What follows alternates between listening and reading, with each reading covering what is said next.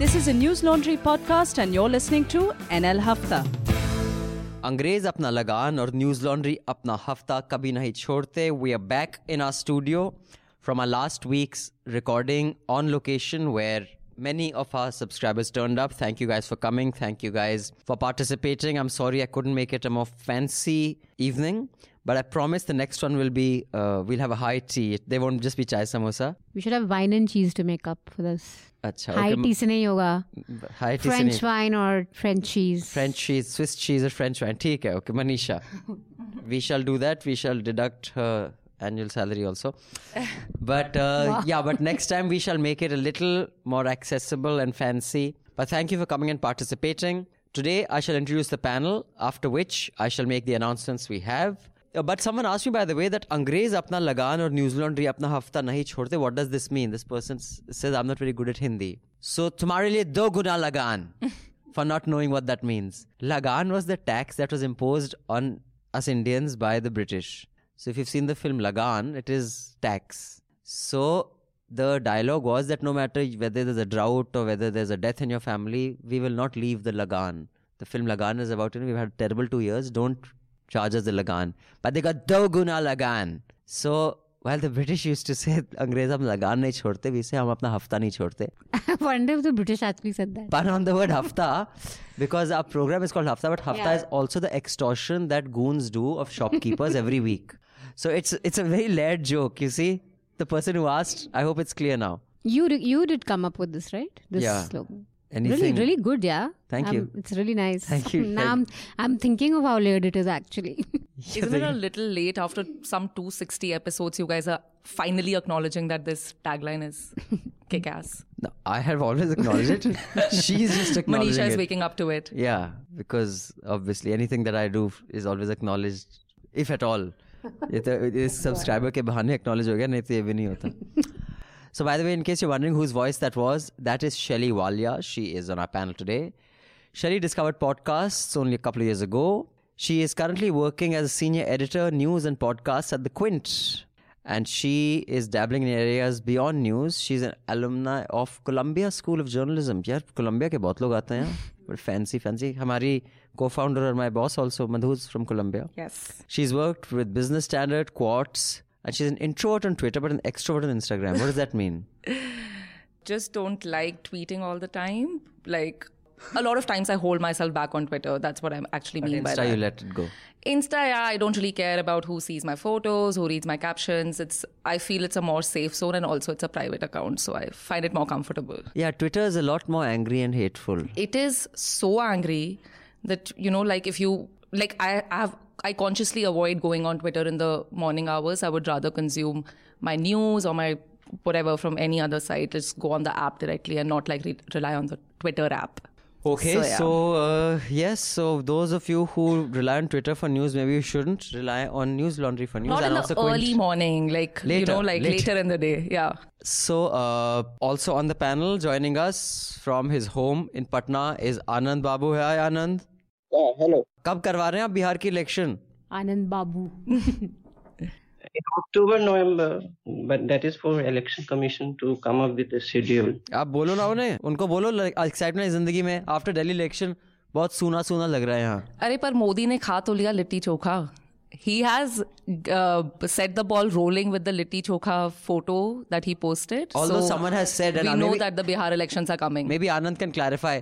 Some Uttar Pradesh ka Gustakh has claimed that litti chokha, Bihar is claiming it's theirs. But it's actually it's a UP thing which kind of Bihar stole. A bit like what the Odiyas say happened to the Rasgulla. Is that true, Anand? Have you guys stolen litti chokha from UP and claimed it as yours? No. Actually, a few years back, Rajasthanis also claimed that what bhati is also a variant of litti chokha. So, no, I think a gram flour, the litti is made from the gram flour, the roasted grams that you have in market. So when it is grinded, the flour, and that is a very household item in Bihar. So I doubt their claim. Though I don't like litti chokha, and many Biharis don't like litti chokha. I think litti chokha has been made more popular by non-resident Biharis. Yeah, but I will say this, being an expert on food, having directed Ivy on a Plate, the only place in the country where you can actually get litti chokha at a dhaba is Bihar. I mean, UP may claim it as theirs. I did not, whether it was Kanpur, Etawah, Allahabad, Lucknow, Banaras, we did UP like through and through.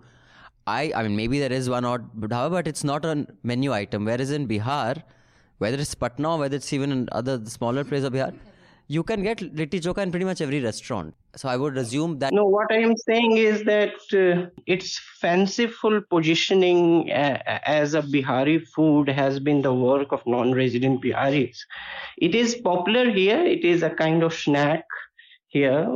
Many people eat it, but many don't like it also. So that is, I think, true for many famous things about a region. Attributed to a particular geography. But my favorite thing about this story was India TV reporter found out that Modi paid 150 rupees for litti.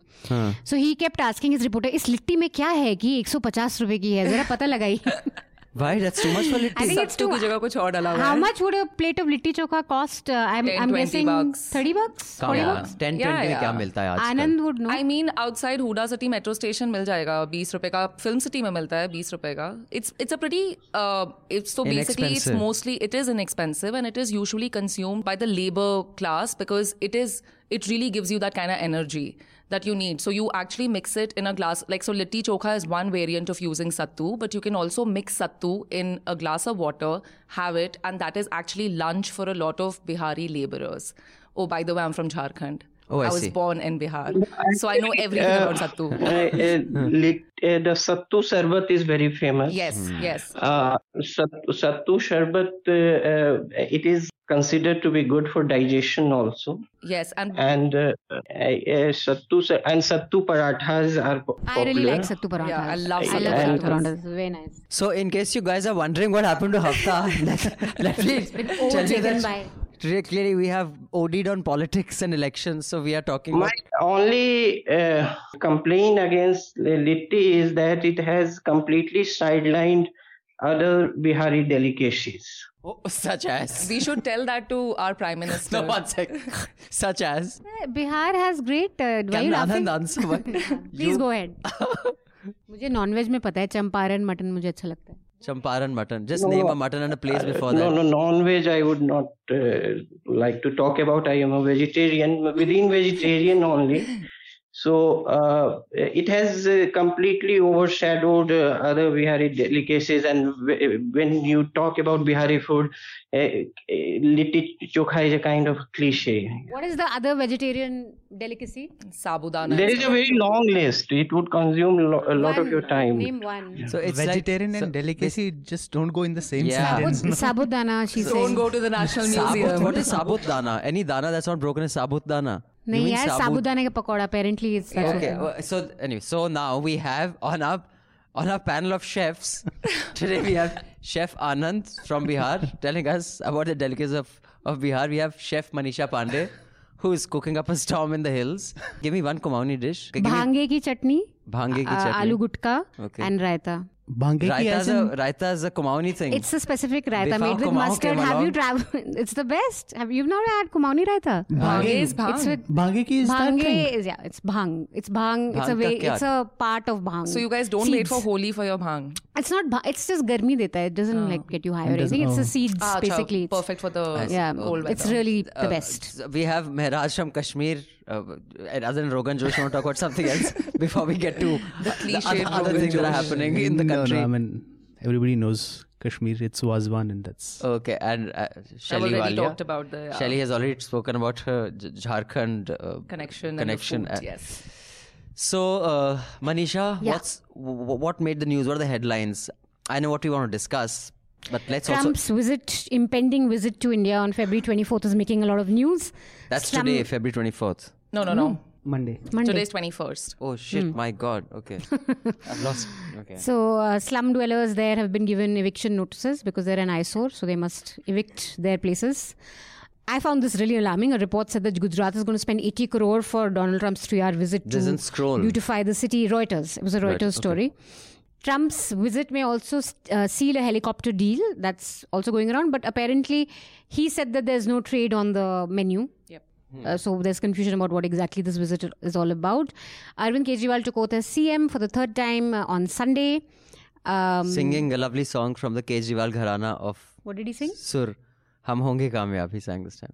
He stopped singing Insaan ka insaan se ho bhaichara. Now he started singing this one. What does he mean by kamyab, as in Modi will let him work? Who knows? That's what he tweeted. Well, they're doing Let that me quite work. well. He met Amit Shah, gave him a bouquet. He told Modi also publicly, I wish you had come, you didn't come, but now we must work together and all that. So there's a lot of bonhomie for now between AAP and BJP. There was a little bit of disappointment with regards to Kejriwal's new cabinet, especially because there was a survey that said the women overwhelmingly voted for AAP, but the cabinet does not have any women representation. Meanwhile, Saurabh Bhardwaj of AAP has decided that he will organize a Sundarkand recital first Tuesday of every month. He also said that Sundarkand is a Hanumanji's this thing. It's a chapter in Ramayana which praises Hanuman. Praises Lord Hanuman. And he's also said that they want a huge Hanuman statue at the Ram Janmabhoomi temple. So AAP's Hanuman politics did not end with elections. It's ongoing. Babri Masjid demolition accused are going to hold key posts in the Ram Temple Trust. This is, I think a bit alarming. Yeah. Yes. Meanwhile, Yogi Adityanath has said that not a single person has died by police bullets during anti-CAA protests. But at the same time, in that speech, he also said, "Agar koi marne aayega, to hum usko marne se kahan rok sakte hain." So I don't know what he was saying, whether he was endorsing people who died. But this is also not the first time he's saying it. He's maintained that stand ki koi mara hi nahi hai, even after like reports of 23 to 28 deaths. 28 in total, 23 in UP, I believe. Yeah, so, 23 in, And I mean, it's on video. Yeah. There's been extensive reporting. There's video of police going around beating up protesters, injuring them, But going they are into homes. anti-CA protests who just don't violent. who just deserve it. As I tough to suppose, say. Shaheen Bagh was in news because the Supreme Court has sent interlocutors there to come to some sort of an agreement because there's this traffic blockade cannot be... some solution has to come to that, and apparently they've opened some road today. And then they That's closed it why again. they closed it. They have? They opened one and closed one. I don't know how many they opened. They opened one, which is not the main road but it is nothing to do with the mediation process that's going on. But they have opened a parallel road which goes to Faridabad. But I don't know, did this closing of it happening, like did I it know happen that again? they opened one road and then closed it the same day, and that's what the criticism was, that if it could be opened, that means it clearly wasn't because of the protests, because the police had blocked it. So This this was happened basically- today. This happened today. in the The morning. police had barricaded it, as it has barricaded a lot of places, like even roads leading up to JNU randomly. So that was today. I'm just, in case you guys are wondering, today is the 21st of February, Friday. On Sunday, a section of students from Jamia Millia Islamia released a video on Twitter which showed the police lathi-charging students sitting in a library. This is comes after repeated denials of the police that they entered the library and lathi-charged. There were counter allegations by the police saying that those sitting in the library weren't really students, they were rioters. And there's lots to discuss in this because some news channels erroneously showed that students were holding stones. Which were But one of wallets, the students were holding a wallet. Yeah, I saw that. And 6 students have got notices after these videos. Okay. Then in Bhuj, a college principal and 2 staffers have been suspended because they wanted to check, how many girls did they check? Some 60 something girls. 60. That whether they were menstruating because someone entered the kitchen and the Krishna Swarup Das Ji of the Swami Narayan Bhuj Mandir, which is the trust which apparently runs this school or college, is of the view that menstruating women who cooks for her husband will be certainly reborn as a kutri, which is a bitch, and that if you eat food prepared by menstruating woman even once, then you will definitely be born as a ballad, which is an ox. Ahmedabad Mirror reported. So with, patrons such as this, no wonder that this college or school has such rules. But I saw the video of one of the girls who spoke up about this, and she was really giving it off. Good for her. Meanwhile, Mr. Modi says he will stand by the decision of Article 370 Citizen Amendment Act. There's so much confusion in this, I don't think anyone even gives a fuck anymore. It's just, and with this whole UIDI seeks proof of citizenship, there were 2, in fact, unrelated cases, but both have to do with this Aadhaar card. One that was Assam, right? Where 15 IDs were not 15 enough. 15 documents were rejected for a for woman this lady. to prove that she was Indian. And meanwhile, a resident of the old city of Hyderabad has reportedly been asked to prove his Indian citizenship by the Aadhaar, Unique Identification Authority, and is all set to move the High Court once the first hearing concludes, because this UIDAI authority cannot ask you for any such thing because it's not a proof of citizenship anyway. Their remit is limited to Aadhaar. Right. They were created specifically for this, for the biometric identification. Basically, I think going forward now in NDA 2.0, I don't think anyone gives a fuck about any law. Everyone's just doing what the fuck they want. This is impunity gone berserk. Everywhere. Then woman chants Pakistan Zindabad at Asaduddin Owaissi's rally in Bengaluru, and a case has been slapped against her. Yeah, sedition case, and she's been put under 14-day judicial custody. Yes. It's a 20-year-old woman.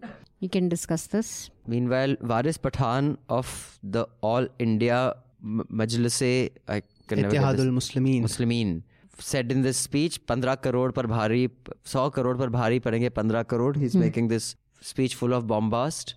And Waris Pathan is a big-time Republic Times now. Yeah, I think his political career started off with just being a panel every day as on these have two many channels. others. Yeah.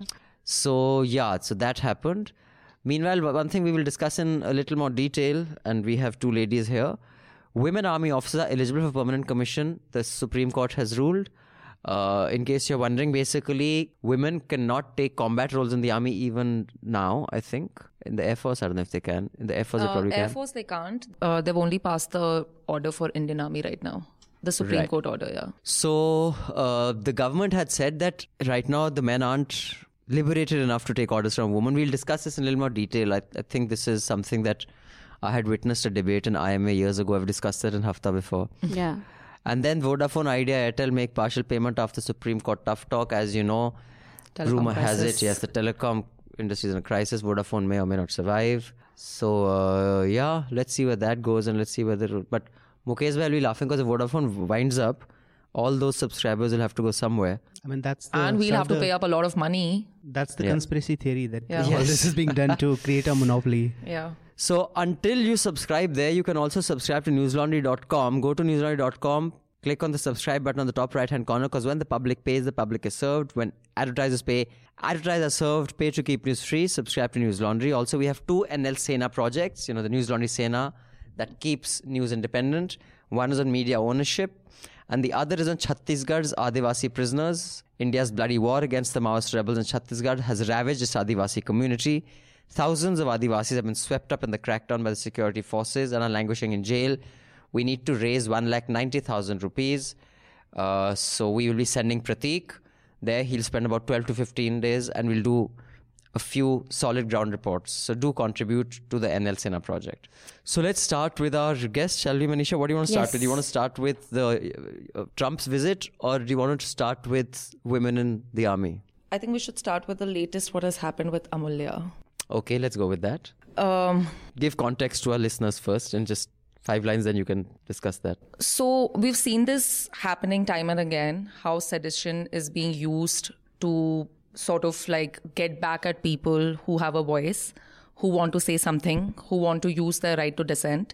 But in this case, it's a little bit more tricky. And also I want to bring in the whole how media is reporting it. And I hope we at The Quint are getting it right.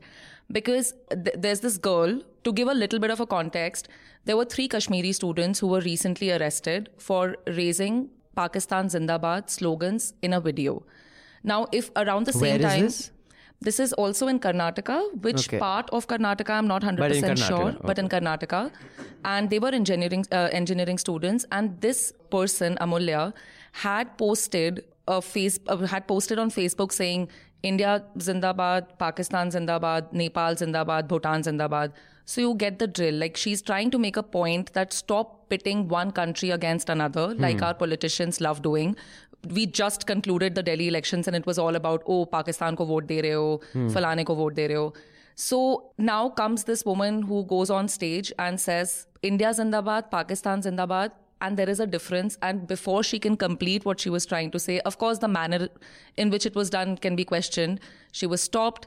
And then she's arrested, put under 14. She was stopped by who? She was also like Owaisi. It was an event in which Owaisi was present. He was making a speech. So Owaisi also interrupted, and he also said that we don't endorse that. Yeah, and she has nothing to do with his party and they don't endorse it. And at the same time, her father, who sort of like spoke to some media channels, said something to the effect of she was with some Muslims and she didn't listen to me. Bigad diya, exactly. So I just, like, it's becoming harder to grapple with this kind of news where I think we are becoming so thin-skinned that these things don't bother us, but it should, because like this is a bit complicated, this case, but like also in Karnataka we saw the whole anti-CA play, which was done by students 9 to 11 years of age, and then the students being questioned for hours on end by the police, and sedition being charged on one of the parents and the headmistress. So it's I think we should just talk about that. Okay, you're saying it's a very serious issue which kind of gets glossed over in the news cycles. Yes. Okay, what do you think, Mehraj? Do you think I think there are two aspects to it. One is the question of freedom of speech. Either you are a free speech absolutist, you can say anything as long as you want, as long as it doesn't incite violence, it doesn't lead to violence directly, you can say whatever you want. And the whole idea of free speech is that you should be able to take speech that goes against everything you believe in. It's easy to agree with people. Yeah. It's easy to not agree with people who say something you don't believe in. Either that, or the other approach is that you are in favor of some restrictions on freedom of speech. Now, in that context, the problem is who sets those restrictions. Yeah. Does the state, does the society? So in this country, obviously, I mean, there are restrictions everywhere. And which restrictions are imposed when? For that, you have to look into how this free speech idea has been co-opted as an ideological weapon. Right now in India, the problem is because of the BJP is in power, a certain ideological project is in power. This is happening because this is part of the whole agenda that you have to be like hyper patriotic, hyper nationalistic. You have to like abuse Muslims in Pakistan, everybody. That's part of it. But other part is also what ties in with, I mean, we can talk about Trump also in this, which is not just fair. The idea that India story, which everybody used to talk about, is sort of gone so weak. If you remember, even in Vajpayee's time, which was this same kind of ideological project, when people talked about India's greatness, they talked about the growing economy, they talked about India is going to be a superpower and all that. Shining. Yes, and now that has sort of gone down, I mean, you can't even strike a trade deal with the US, economy is in the doldrums. So you have to create this bombast, you have to create this forced kind of a nationalism and make people believe in it. And it also shows the success of the BJP, how far out they have moved the narrative, how far out they have moved the Overton window, that just saying the word Pakistan lands you in trouble. Yeah. That's seditious. Yeah, I think sedition is being thrown around even with those kids. You have a view on this, Anand, about sedition and its use in this context? And Karnataka seems to be the most aggressive. I mean, the impunity that Yediyurappa is showing, I think he's quite convinced of his absolute power there, because even in spite of the rumors that Amit Shah wasn't particularly fond of him, he still has complete control over Karnataka. Maybe it's because he wants to show that he can do whatever they want. So possibly, but yeah, I mean, it's happening there more than others. So it's clearly, I mean, to do with him. Then, yeah, Anand, your view on this sedition?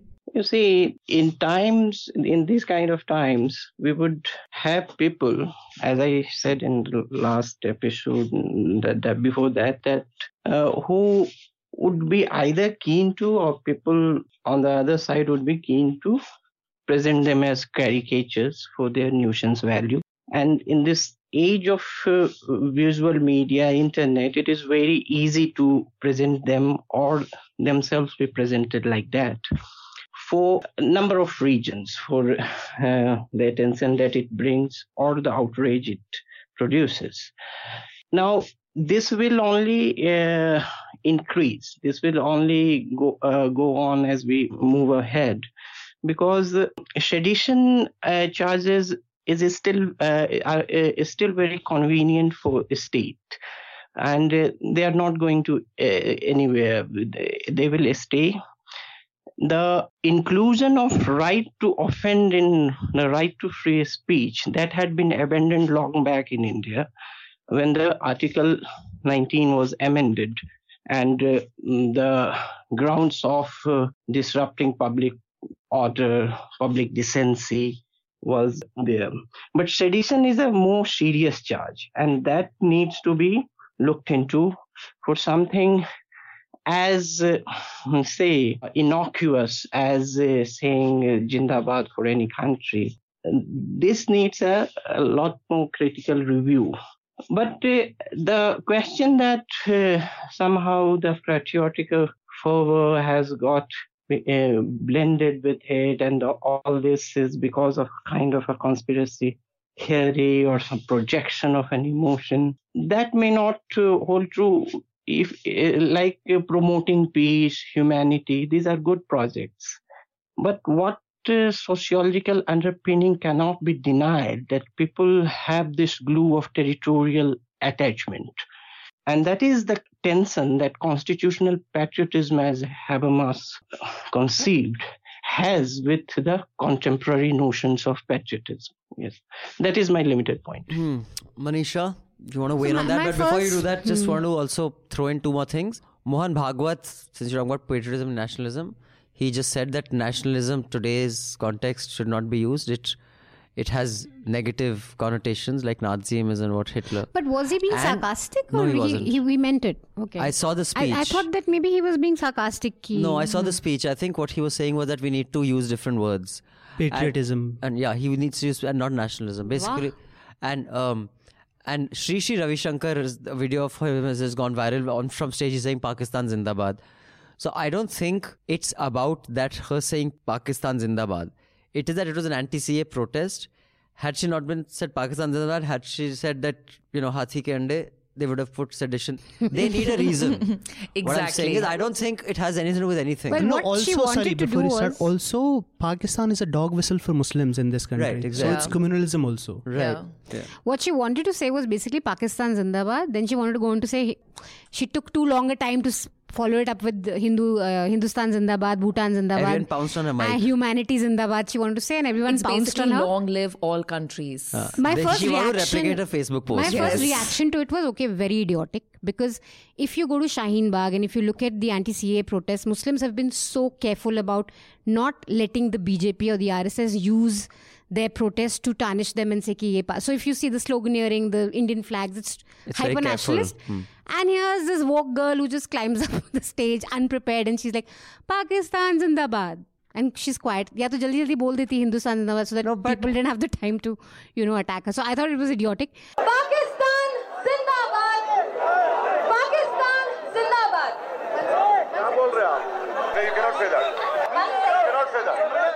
Hindustan Zindabad! And I was just thinking, she could do this because she's not Muslim. Only a non-Muslim could think this could be a smart idea to go up, on stage and say something like this. But then you look at the disproportionate sort of action on her and you can't, and then that takes a backseat of whatever she was thinking about. She's 20, yeah. Whose protest was this? Who had organized this protest? It was a Ameem ka rally, anti-CA rally. It was, mostly So the person who is the AIM... I don't know who asked her to go up. Even let me just say, even during the Jan Lokpal movement, whenever anyone would go on stage, I don't know, it was my job to say, what the fuck do you want to say? First you tell me. Pehle wait karo. Censorship 101. I mean, if you remember after Kiran Bedi's फिर वहाँ गए, it was a task which was this ugly task was thrust on me. Nikku, Kiran ji ke haath mein mic nahi jana chahiye. Dude, when you're doing a protest like that, who holds the mic? After that shit, we guys used to come up with so many little games to make sure Kiran doesn't get the mic again. And these guys give this 20-year-old goal, now go say something. I mean, is this a fucking political party? You know what I think the problem with political parties is that people are running them like a hobby. Dude, you got to think everything through, yeah. And Congress is the worst of all. Kuch bhi pel rahe hain. And I think what is pretty bad is for news channels to club her speech with Varis Pathan's speech. Now, Varis Pathan's speech I heard was really problematic, yeah. The way he's saying कि हमने तो औरतों को भेजी है पर अब तो पहले शेरनियां जाएंगी फिर हम जाएंगे भारी पड़ जाएंगे वो it was a pathetic speech. I think straight lifted from that younger Owaisi. Yeah, younger Owaisi said that 5 minute, 15 minute के लिए हटा दो police हम दिखा देंगे. I mean, it was less inflammatory. He was just saying कि हम 15 crore भारी पड़ जाएंगे. That is seriously something that should have, it shouldn't have been clubbed with what this girl was saying. Sure. Yeah? She's 20. She was actually it was just a South Asian peace pitch that she was trying to make. And I think it was terribly reported. And I think what really irritates me is all these news anchors, like in their 40s, deriving primetime relevance by going after these 20-year-olds. You see Padmaja and Arnab. I mean, come on, yeah, she's 20. As if frankly speaking, वो मतलब they may be 30 and 40-year-old, लेकिन उनकी भी अकल ऐसी तो कोई 30-40 की लगती नहीं. आधे time what shit they talk यार, मुझे समझ ही नहीं आती. You're an adult. I mean, how can you come up with this fucking crap यार? And also another point I'd like to make is Manisha alluded to it, that like Shaheen Bagh protests or the protests, they've been very careful about not saying something like this, which I think is really stupid. You can't, why are you being so defensive about these things? What is wrong with saying Pakistan Zindabad? No, it's not stupid at all. Strategically, it's and you're bad. being very naive. That is the problem now, because you have given so much space to them that they have crept in. It's not about space. It's about fighting people. No, saying it's about saying loha if you ko are going kaatna. to justify every word that comes out of your mouth, you're playing their game. You're lost already. No, you're not. Yeah, you have I already think Shaheen lost. Bagh has been very, very successful. No, I think in claiming that it space. is. What is the aim? The aim is, if the aim is to draw attention towards a particular injustice, then all messaging should stay on point to that aim. See, a protest about a specific thing isn't a general philosophical battle about why should I be apologetic about how I dress. For example, I could have t-shirts with some pretty, cocky slogans on them. Should I wear them when I'm representing, the Jan Lokpal movement up on stage? No, I will dress appropriately for that, because you don't want to go off message. But I don't think she's going off message. So you think, again, you've talked about how disproportionate it is, like the slapping of the sedition and putting her behind the bars for like 14 days or whatever. But the thing is, we also need to remember, you can't compare a Shaheen Bagh to that kind of an anti-CA protest, because they are of completely different natures. And I think the point is very well made, because पानी अब मतलब सिर के ऊपर जा चुका है. You have reached that level of frustration because my whole point is that you've reached that level of frustration where you want to do some of these dramatic things because you want that kind of attention, and you also want to tell them to just piss off. So do it on Twitter and Facebook. Don't do it on a rally. So I take your point that you want to attract attention towards that protest. Fine, it's a good strategic thing. I mean, not just that, but also it's just think of things that we got to hear right before the Delhi elections, when it was constantly like India, Pakistan, Muslim, Hindu, and then current pahunch jayega, and then goli maro. Like the kind of shit that is being said by ministers, and here is a 20-year-old woke woman, as you said, who goes up on the stage and says something like that, and we call her idiotic. I don't think that's like a fair thing. But she's saying we're not comparing the two. Ministers going completely off track. There is no comparison. No one's comparing the two. But no one's comparing the two. Yeah, but I'm just saying, there is even a bigger need to assert what you want to say, because I just feel that's what I disagree with. That's assert like a fool. I think you have to have a strategy. If every protest becomes bhadas nikalna, then the repercussions will also be bhadas nikalna. Yeah, that's true. Every protest cannot be about everything. That is something that one has to understand. It's not like this morning, some kids called me. They're doing some project, kids, MBA students, on news. They're writing a report. So I said, tell me, I said, I have about 10 minutes. So they had already exhausted about 5. There were 4 minutes left. Tell me the difference in when you joined news and now. So 95 and 2020. You want to tell me that in 4 minutes, you want me to tell you that how it was different then, how it's different now? Like, seriously. You see, it's not possible. Humanity asked me, tell me about life. So I get what you're saying, that one should not have to be apologetic about what one says.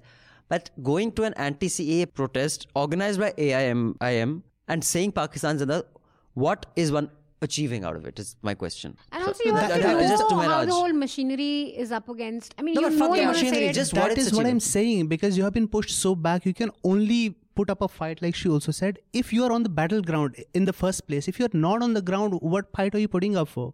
I mean, if you are fighting for CAA and then you can't even say Pakistan or Muslim, what is the point? No, but they're not the same. You can say Pakistan. You can say Pakistan. I mean, you can say Muslim or whatever. But Pakistan is not what I'm saying is that... No, I mean, it's a slippery slope. No, first you can't say Pakistan, now you can't say Muslim, now you can't say something else. Because that was the allegation against, what was the problem with AAP? That they're going to standing with Muslims. They were not standing with Pakistan. They were standing with Muslims. So that's also problematic. That is what I'm saying. The time you have to explain nuance when you have time. An election is not a time for nuance. No, that was an example. I understand that. That was a strategic decision for them, yeah. But I'm saying in the long run, I mean, this is not happening for the last 5 years or 6 years. This is a long project. It's been happening since long. I mean, there was Babri Masjid also. There were so many riots also. And RSS has been like coming to 100 years. So this is a long project. And BJP has done this successfully. That's why they're powerful. Because they have every inch you have given them ideologically. They went after Ram Mandir, you gave them that. They went after this whole nationalism thing, you gave them that. I mean, nationalism, they weren't even fighting the freedom struggle, but they appropriated this. No, but so let them appropriate nationalism. I don't think there's a problem with that. Also, I don't think we should judge history or the future of the country by the last 6 years. I mean, I think it's a bit of a stretch to say that they have occupied the space and are so successful. On the contrary, 1925, when the RSS was set up, there's the first time they have got the kind of power which they're exerting. I mean, let's face it, for much of the last 70 years, it is, to borrow the wonderful Tavleen Singh's phrase, Nehruvian socialism that has fucking... So, it's not. I disagree that they have occupied so much space. I still think that the space that they have is significant, but it is by no means overwhelming. No, look at the terms of the debate. Who's setting the terms of the debate now? Which debate? That's what I'm saying. On everything, on nationalism, on patriotism, on Hindu versus Muslim, what the idea of India is, what constitutionalism is, who should have the power in this country. But it's their look, terms if of someone's debate, pushing you to the corner and saying you're not patriotic, what's wrong with asserting your patriotism? Muslims do feel patriotic. So there's nothing wrong with them asserting it and saying, boss, you don't own the Indian flag. That is what I'm saying. We own it. But we that also is their do debate. Republic. If either one chooses not to debate with them, the thing is, if the RSS's project is, if we're able to take a bunch of thoughts as kind of the Bible that they go by, then that is going to be the debate. So either don't get into a debate with them, but right now you have to, because they are in power. Now what I'm saying is that we cannot live in this imagined perfect world. Right now they have an overwhelming majority. Almost every chief minister they choose is from the RSS. They don't choose any casual BJP worker. Of course. So of course the terms of debate will be set by that who has the power. So to pretend that will not happen, and then that's just, what I'm saying is, one can't go with an ideal solution and say we will only work in that ideal solution. Till Modi had power, never did they set the terms of the debate. Now they have the power, they will set it. I mean, exactly. What I'm saying is they have the power, they are setting the terms of the debate. You can't just take it lying down, push back. But by chanting Pakistan Zindabad. Yeah, exactly. See, that makes no sense. I think that's... No, absolutely. Sense. If this is a question of sedition and free speech, say what you want. That's exactly what I said. No, but it's a stupid...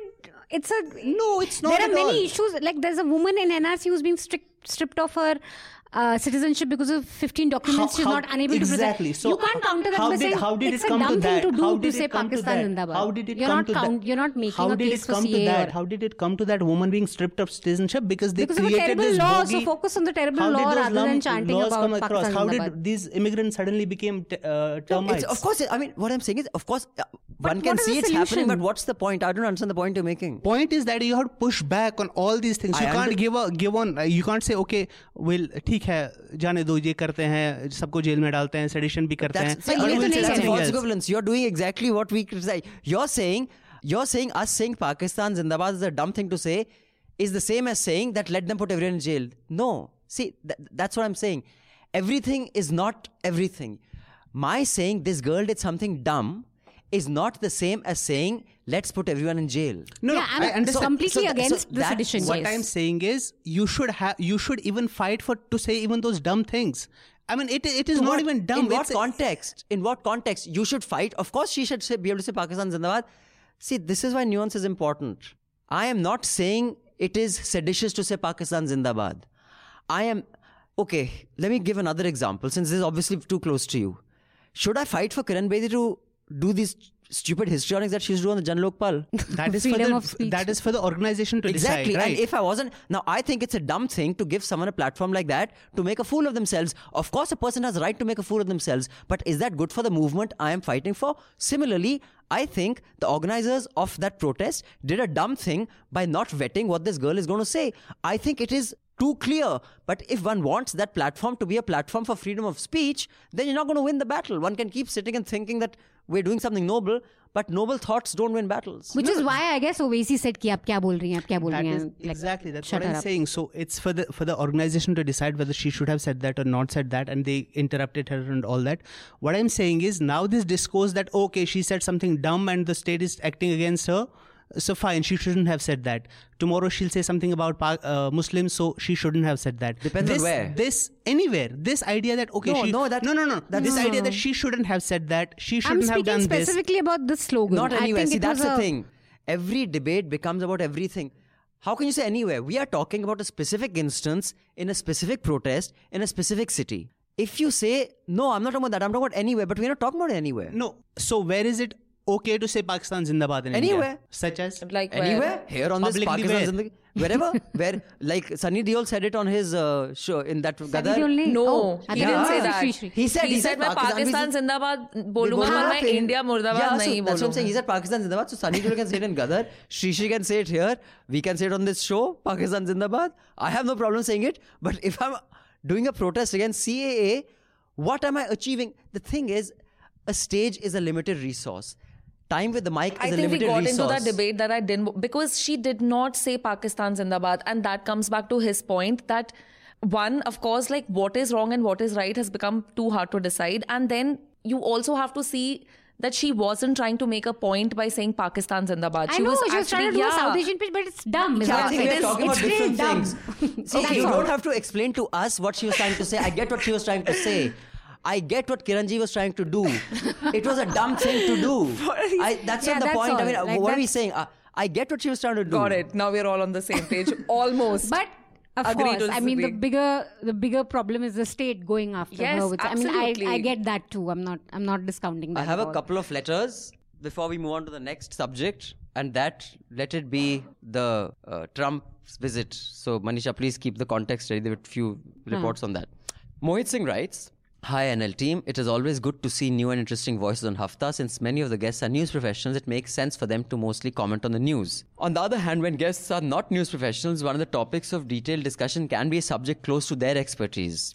For example, a previous guest, Advaita Kala, there was only a fleeting mention of publishing industry. I would have loved to know about her views on the topic of publishing, since she's written books as well as screenplays. A discussion on topics of expertise of the guests allow them to build credibility with the listener. Later, if they want to throw it on Op India, all power to them." I don't know who Mohit is talking about, but anyway.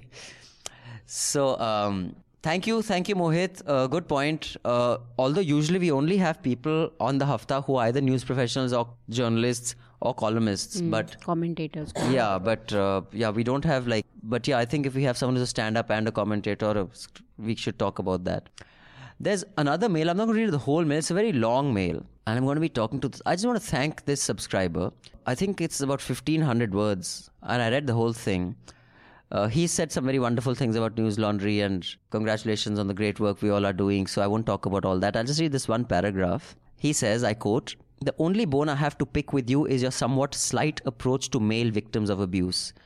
From what I gathered, you've always had a great life full of care, security and opportunity. It would be disingenuous on your part to be flippant about the boys who were alone, terrified, who couldn't save their mothers or themselves. Before the internet, abuse for being curious and questioning obvious hypocrisies was real, not just metaphorical. Not long ago, it was impossible to find anyone liberal, let alone meet one, especially if you're born into the RSS ecosystem. Liberal and progressive views were and still are almost inaccessible to the masses. Sanjay's point this week about families being fascist dictatorships is irrefutable. Dietrich Bonhoeffer, I don't know if I pronounced that correctly, said, the test of morality of a society is what it does with its children. Look what we do to ours." Unquote. So I want to thank this subscriber, who I don't want to reveal the name, who has really made me realize how often flippant I am about victims of male victims of abuse. So I'd like to apologize. Really, I'm very, very thankful and grateful to you for so articulately, patiently, and affectionately explaining why my comments on that have often been too casual. You're right. If you haven't seen it when you're at a very, very young age, even when you become a young man, the power dynamic doesn't change, especially if it's someone in the family abusing you. So thanks, I shall be more careful in future. And the one thing that this mail made me realize is how much at least I learn from our subscribers. We have such brilliant subscribers. Yeah. And they seriously. write Articulate people. and they explain so much to us that I feel that like a sponge, I am soaking in all the powers of the subscribers, and soon I'll be all powerful and have more wisdom. I'll rule over you and you shall kiss my feet. But until then, please subscribe and pay to keep news free, because when the public pays, the public is served, and when advertisers pay, advertisers served. Do share your feedback, because I promise you I read most of it. And also there's another mail which is also some 2,000 words. Meghna, I've got your mail, I've read it. Dude, your recommendations will take us about 2 years to all kick in. She has a recommendation for every podcast, every show, including Nuisance. I'm just so... Is a recommendation in the sense? Like she has how to make it better. Oh, Suggestions excellent. Please do. So, I'll read it. Thank you, dear subscribers. You guys really make me feel so inadequate that hopefully we can do something better for News Laundry. So we deserve subscribers like you. Thanks. So, Manisha, please now tell us what is happening in Gujarat. The city is being cleaned up. Thanks lots of God. money is being spent. Trump wanted 7 million people. Now he wants 10. He doesn't want them. This is said, the kind of promise that has been made. कि 7 million लोग आएंगे, फिर 7 10 million million लोग अहमदाबाद में and then he रहते says नहीं हैं. whatever 7 to 10 million के बीच में 3 million Krishna, people can just like but in all fairness, Listen, official had to issue a statement saying कि 1 से 2 लाख लोग expect करो. I mean, like it's come down to this. What I don't understand is, why don't the US guys who are going at Trump use this to discredit him? Because it's so easy to make him sound like a bullshitter that it keeps going up. Secondly, I don't think Modi would have promised him this. You know, Modi, how he talks, कि भारत के 120 करोड़ लोगों, It's a very hyperbolic way of saying. He's just saying that. So he's saying 70 lakh people of Ahmedabad are waiting to welcome you. Exactly. Now, our genius in US thought literally waiting to welcome me. Matlab, they are standing there to welcome me. It's not just कि my heart is with you. He thinks actually आपको कलेजा serve होगा. So I think that's a fuck up that's happened. You've nailed it. No, That's but exactly what has gone Trump on. is What's known for on this. No? Even his inauguration, he inauguration numbers. Yeah, he fucking inflated them. Yeah. Like I mean, like his own, his own And it was on photo and video. You could just see the he was empty lying. chairs. He the said there were white. more than for Obama, and the aerial picture showed that. Yep. What's on the menu though? It's not. There's not going to be much trade talk, right? I mean, Oh, I thought you there's some meant confusion. like literally, but like No. khakra fafra. Because he said that there's going to be no talk. Trump. There's one meeting with Modi. we've but, been saying that there's going to be. but it doesn't seem like there is going to be any kind of trade talk. But it's mostly like shosha and quite ceremonial, so to say. So And maybe museum drawing for the American elections, the Gujarati NRI can feel. it's for the As an academic NRI vote bank. and on these, Anand may be a better voice to give us. I mean, I do think that clearly no specifics are going to come out of this. But does that mean it's useless? I'm not so sure about that. No, I'm because I mean, strategically, even the optics of it may help us, in our dealing with Pakistan. But yes, I think we can be fairly certain that nothing specific will come out of this, because even the usual very pro-Modi commentators have already started writing that how, even if nothing comes out of it, this is a coup. So clearly nothing will come out of it, because if that's... One key development that happened is a week before Trump came, his trade representative, which is the commerce minister, was supposed to come here to lay the ground for all the deals. He didn't come. He cancelled the meeting. Yeah. Oh, I see. So which is now it's an indication that it's not now going to it's happen. very, very ceremonial because Ivanka Trump is coming, her husband. But isn't that a good thing? If the whole family is coming, that means you're important, right? Both these people thrive on it. Both Modi like and they're doing Trump. what they do best, like to Your view, be at Anand. the Give center of us attention. your foreign policy type view. Type. Okay, I will come to the foreign policy angle briefly, but before that, about the optics. Now, even when India was following the NAM policy, and there were few big power visitors in NAM India. मतलब non-aligned movement. बता दे यार, कई लोग हमारी जितने बुढ़े नहीं हैं. They were just born like 15 years ago. And so in early 60s, when Elizabeth came to India, and there were very high optics. She of course was a royal, and she was given a very grand welcome, and this didn't go down well with the critics. In fact, one Hindi poet wrote that आओ रानी हम तुम्हारी ढोएंगे पालकी यही राय हुई है जवाहरलाल की. So And means come Queen, we will carry your palanquin. That is what Jawaharlal wants.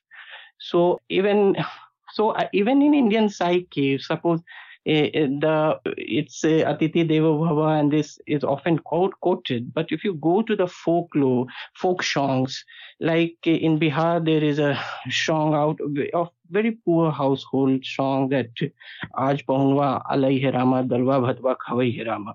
Means the guest has come today and we will get rice with pulse. Means we are so poor that we don't get it every day, but since the guest has come, we will also get it.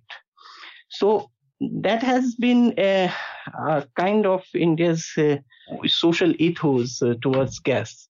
So and it spills over to the foreign policy also. Now, the takeaways from this visit, whether there would be some or not, let alone trade, which is dodgy, that there would be any takeaway right now.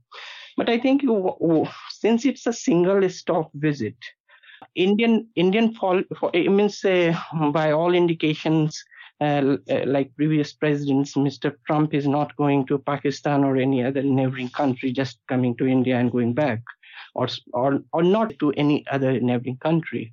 So the India's push for the decoupling, what they call the Indo-Pak dehyphenation, for that it would be a symbolic point to score. Second is, I think defense, the cooperation, what I have read from some think tanks, is that they would like to give a push to it in this bilateral engagement. And as Robert Kiyosaki in 70s had predicted, that the big power and emerging power relations, like other patterns, also would be what he called complex interdependence. Now we are in a phase where the big power and the emerging power equations would be more guided by complex interdependence rather than clear takeaways from each other. I see. Mehraj, what is your view of this? I mean, like he said, it's just like for optics only, because the one trade deal didn't happen, and India is supposed to buy Seahawk helicopters from US, and that's still not been decided. The Cabinet Committee on Security is supposed to take a call on that. So at the most, they will be talking. We have an article by David Devdas. So he spoke to the Foreign Secretary on record, Harish Singla, and he told him most likely, like Trump, when he went to... Is on record. Yeah. When he met Imran Khan, and then last month also at the Davos summit, he said about mediating in Kashmir.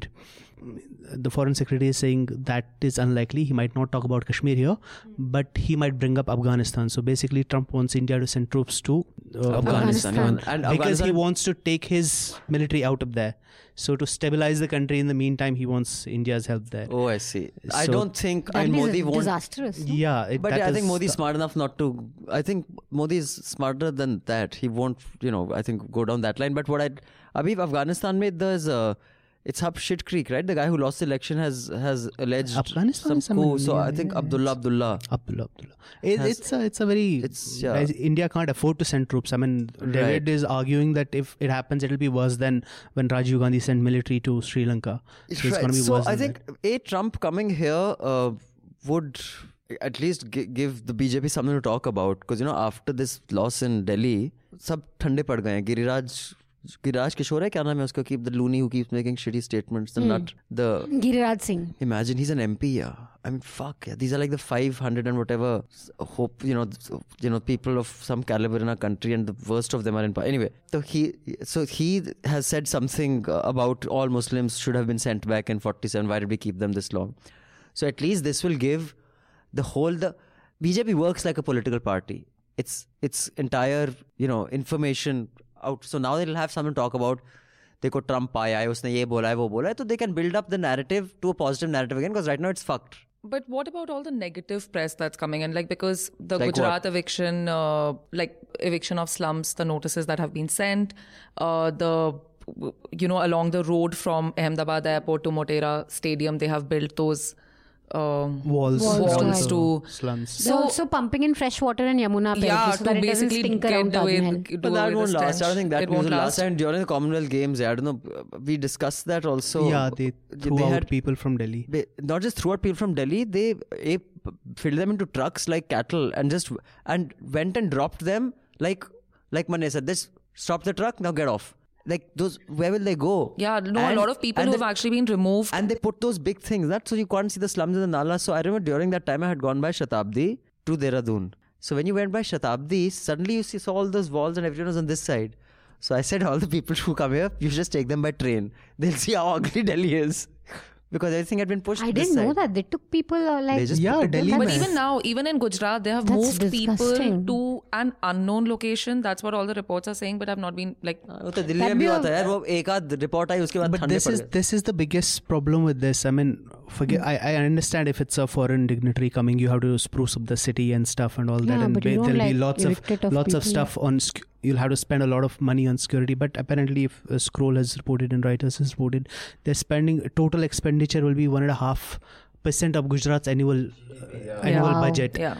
Which is like spitting in the face of the common people. And if you Also are for removing 2 people days. from your own city, you're walling them up, so he doesn't see that. I mean, if you are doing apparently the whole idea is that you will get some deals with US, that's why he's coming, you're doing all this. So what are those deals for? Who are those deals for? Even if you get those, this is why political parties are important. Like, the media will pick this up once or twice, but it's not a story that you can do unless a party uses this and runs with it. Absolutely. exactly, yeah. You got to take this, say hamare hi log in Gujarati, whatever, came cho majama, some whatever.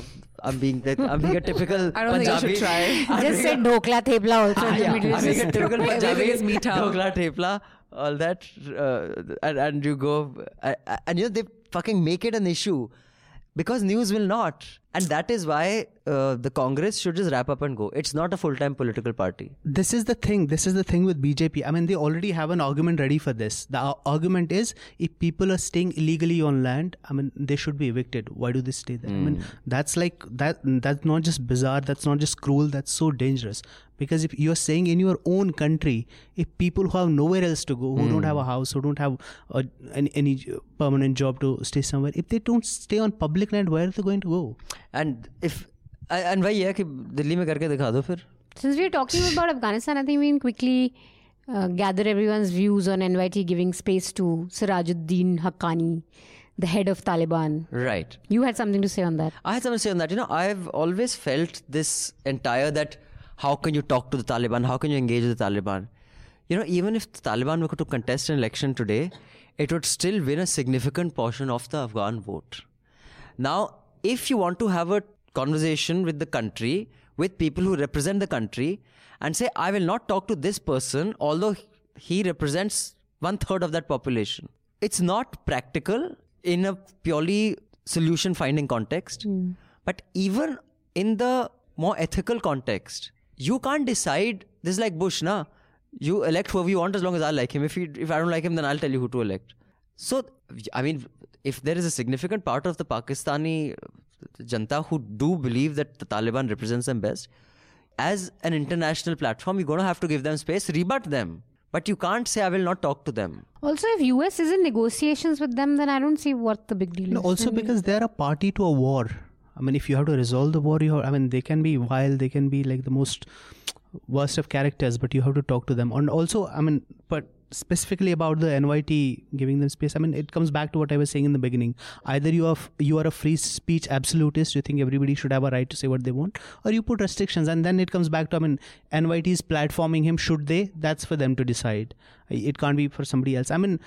For an Indian, it's really ridiculous to say, because Express, which is sort of the most respectable newspaper in the country, has there's not a day when they don't have somebody from RSS writing an article. Yeah. You could object to that also. But where has the criticism come that NYT gave them space? Generally, some foreign policy watchers are like, should you be? Mostly Indians. What do you think, Anand?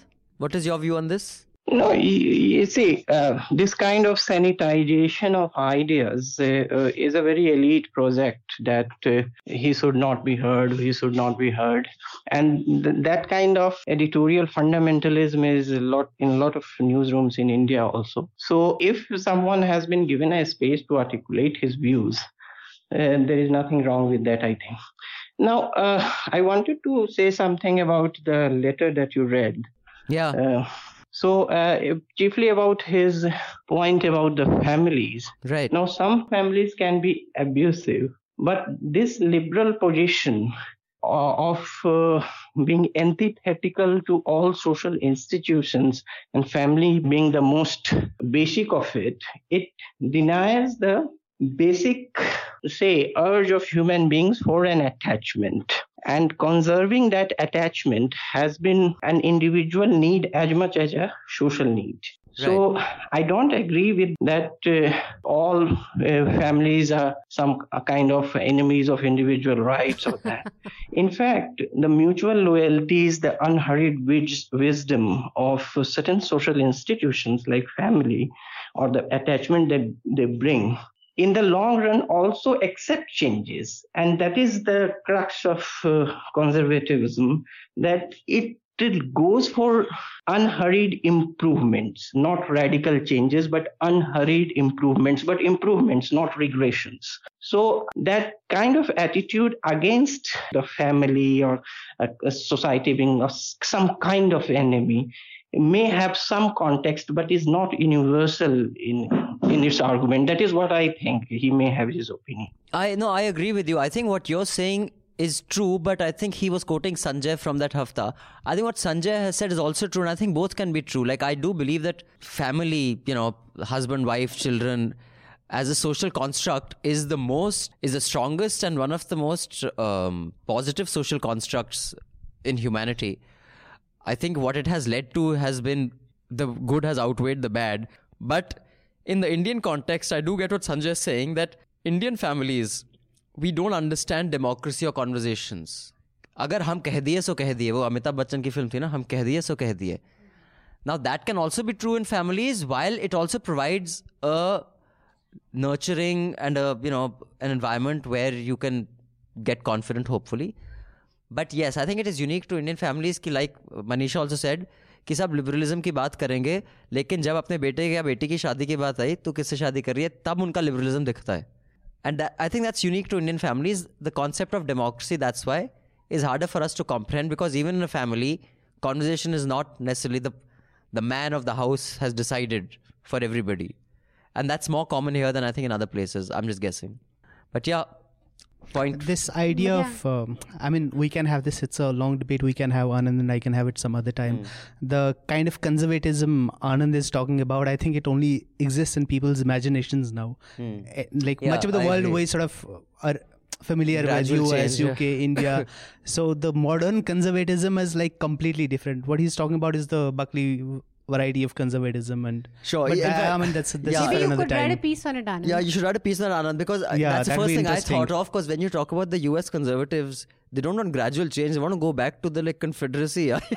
No, even in this, there are a lot of, after the Buckley Goldwater, long history. Like I said, we can have a debate. Sure, we should actually. And also, the inherent contradictions.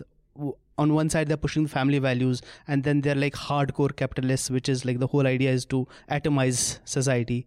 So how do the two sort resolve? Of... Yeah, we should have a longer piece on this. I have another quick email after which I want to talk about the Supreme Court verdict on allowing women in the army. This is from Chetan. Hi guys, I keep subscribing on an ad hoc basis because of Abhinandan's taunts about coffee and cigarettes and 300 ka kulcha, kacha, I'm not sure. कच्चा हुआ है, कुलचा तो 300 का नहीं आता. पता कह नहीं सकते आजकल, लिट्टी चोखा आ जाता है 150 का है. These taunts might work better if you also use biryani, McDonald's and KFC. Not all people smoke 300 worth ka cigarette. Well, that's a very good point, Chetan. So guys, 300 rupees a month, because we don't take advertising, is as much as a biryani. So less maybe when you're ordering a mutton biryani or something. Okay, I guess mutton biryani is $500. So also depends on where you are. मैं तो शाहीन बाग जाके free खाता हूँ, sorry. but worth a cigarette. So yeah, so do subscribe. McDonald's से नहीं कर सकते. McDonald's is damn cheap, yeah. No, can't but compare still, with McDonald's. But that's good for you. At least we are good for you. Yeah. At least we won't harm you. NL team as always, keep up the good work. Hafta 263 was very good, especially because of the diverse subscriber presence. I got some audio interference, which is not a big deal, but we will make it better, Chetan. What he says is you should interview that last RSS wala subscriber who had told us about he grew up in, RSS schools. Indraneel. Yes, whose letter was read in the end. I've never met someone who has grown up in that in my life. I was really curious about their functioning. So, okay, that's an interesting thing. Maybe a lot he of people could join us on Hafta. Maybe, yeah, Indraneel we'll check. could But I think he's join us. based out of Delhi. He's in Germany, I think. Yeah, He's in so... Germany. But we could could fix fly it. him It's down. not that much of... We No, would but fly it's not him that down. much of... It's like 6 hours, I think. We can... Okay, no, we can try something. Yeah, maybe Indraneel can join us on a Hafta. If Neet, our wonderful producer, will just make a note of that. My request, since Abhinandan keeps bringing up MK Gandhi, I always feel like I need to learn more about the man.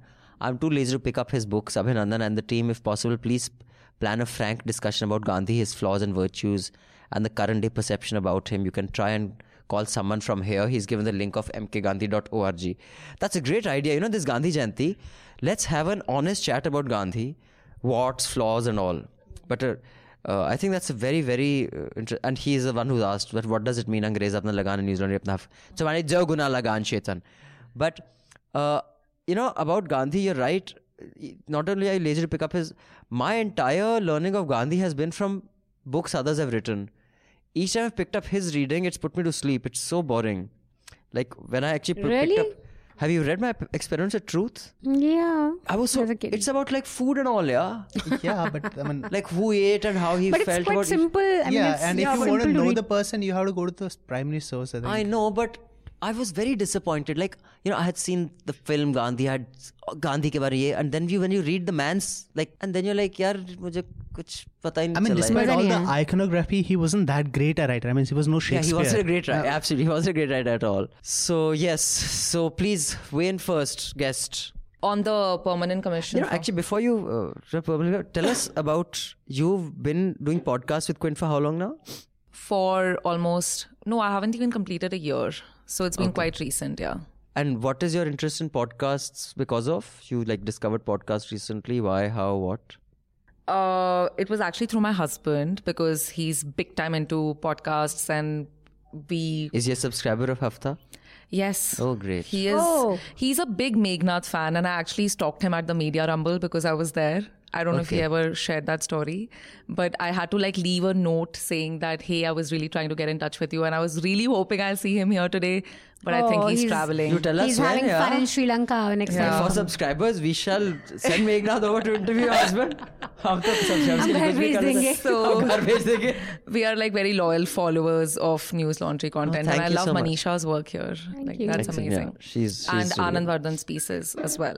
So, so I've been doing podcasts for only a short while, but we happened to get married in Chandigarh, so we used to take these long drives, and so I spent a lot of time listening to podcasts. So that drive became so long, you came to Delhi only? No, we used to travel and only listen to podcasts on the way, so that's how I sort of So you went to Columbia Journalism School. I mean, we had an event in partnership with Columbia last year, and what a campus, what a life. I wish I had such a... But it's too short though. The course that I did was only 9 months. No, it's 9 months. You don't even get to know. Now, I have a view, and I'd like to know what the others think on this. I don't believe journalism can be taught. I've always believed that. And while I think, I don't think education is ever useless, no matter what you study. I thought my economics honors would be useless, but so many things that today that, I've realized it's helped out a lot. But I want to know, what do you think really journalism schools offer? It will be a disservice if I say that it's true. It's always better to learn on the job. I feel like what I got was a bit of an exposure and good networking. And so I think it's limited to that. But your point is to a large extent true that what you can learn by being on the job is not what you can learn in a journalism school. So right. I do agree to that to an extent. I think it depends on where you go to school. Yeah, but I think you're specifically talking about journalism courses. No, you go to school as a journalism school. Yeah, go to journalism school. There are journalism schools which can give you, like she said, networking and stuff. At least that. It's the one I went to, nothing. Just 2 years there and a degree at the Kashmir University. Okay. And I studied at Hansraj, which I thought was a great Oh, you're platform. at Hansraj? Oh, okay. Hi. Econ, but I've went a couple of decades before you, but anyway. So, I had very amazing teachers. Amazing, the university life was the greatest time of my life. But, what did you learn about journalism, or like the practical skills that you want to do the job? Zero. Yeah. Also, Right. I'll tell you very honestly, I feel journalism is so fast evolving. Like that question, like the guy who was talking to you 1995 to now, it's so fast evolving that I think we are learning, like even people who have spent like a decade in journalism are learning new things every day. So things that I learned back in school is not like some of the things are not very relevant right now because the way things are being reported, the way things are breaking, it's very But different. The one thing that Very you know, true, yeah. I don't think I learned anything in college that has significantly like medicine, but surgery सीख ली अपने engineering कुछ you learned how to make or break or do something with your hands or feet or brain. But the one thing that DU teaches you, which I'm not sure how many universities in the country have that, it teaches you to deal with every kind of person. In Delhi University, I was in Hansraj. I never even saw my teacher's face. I mean, you used to give one bottle of Old Monk and get your admit card and take the paper. Now, apparently, you can't even do that. You have to attend class. And now you have to show ID to enter the college. Yeah. In our time, there used to be everyone was in every college. There were goons from Chandraval and Timarpur coming, beating up someone here. But what the 3 years, and anyone who's been to Delhi University, you can deal with anybody. You can deal with a Mani Shankar Iyer type Stephanian, and you can deal with Shelly Jatt from, Chandraval. You can handle both. That, I think, is what university, at least DU teaches, North Campus.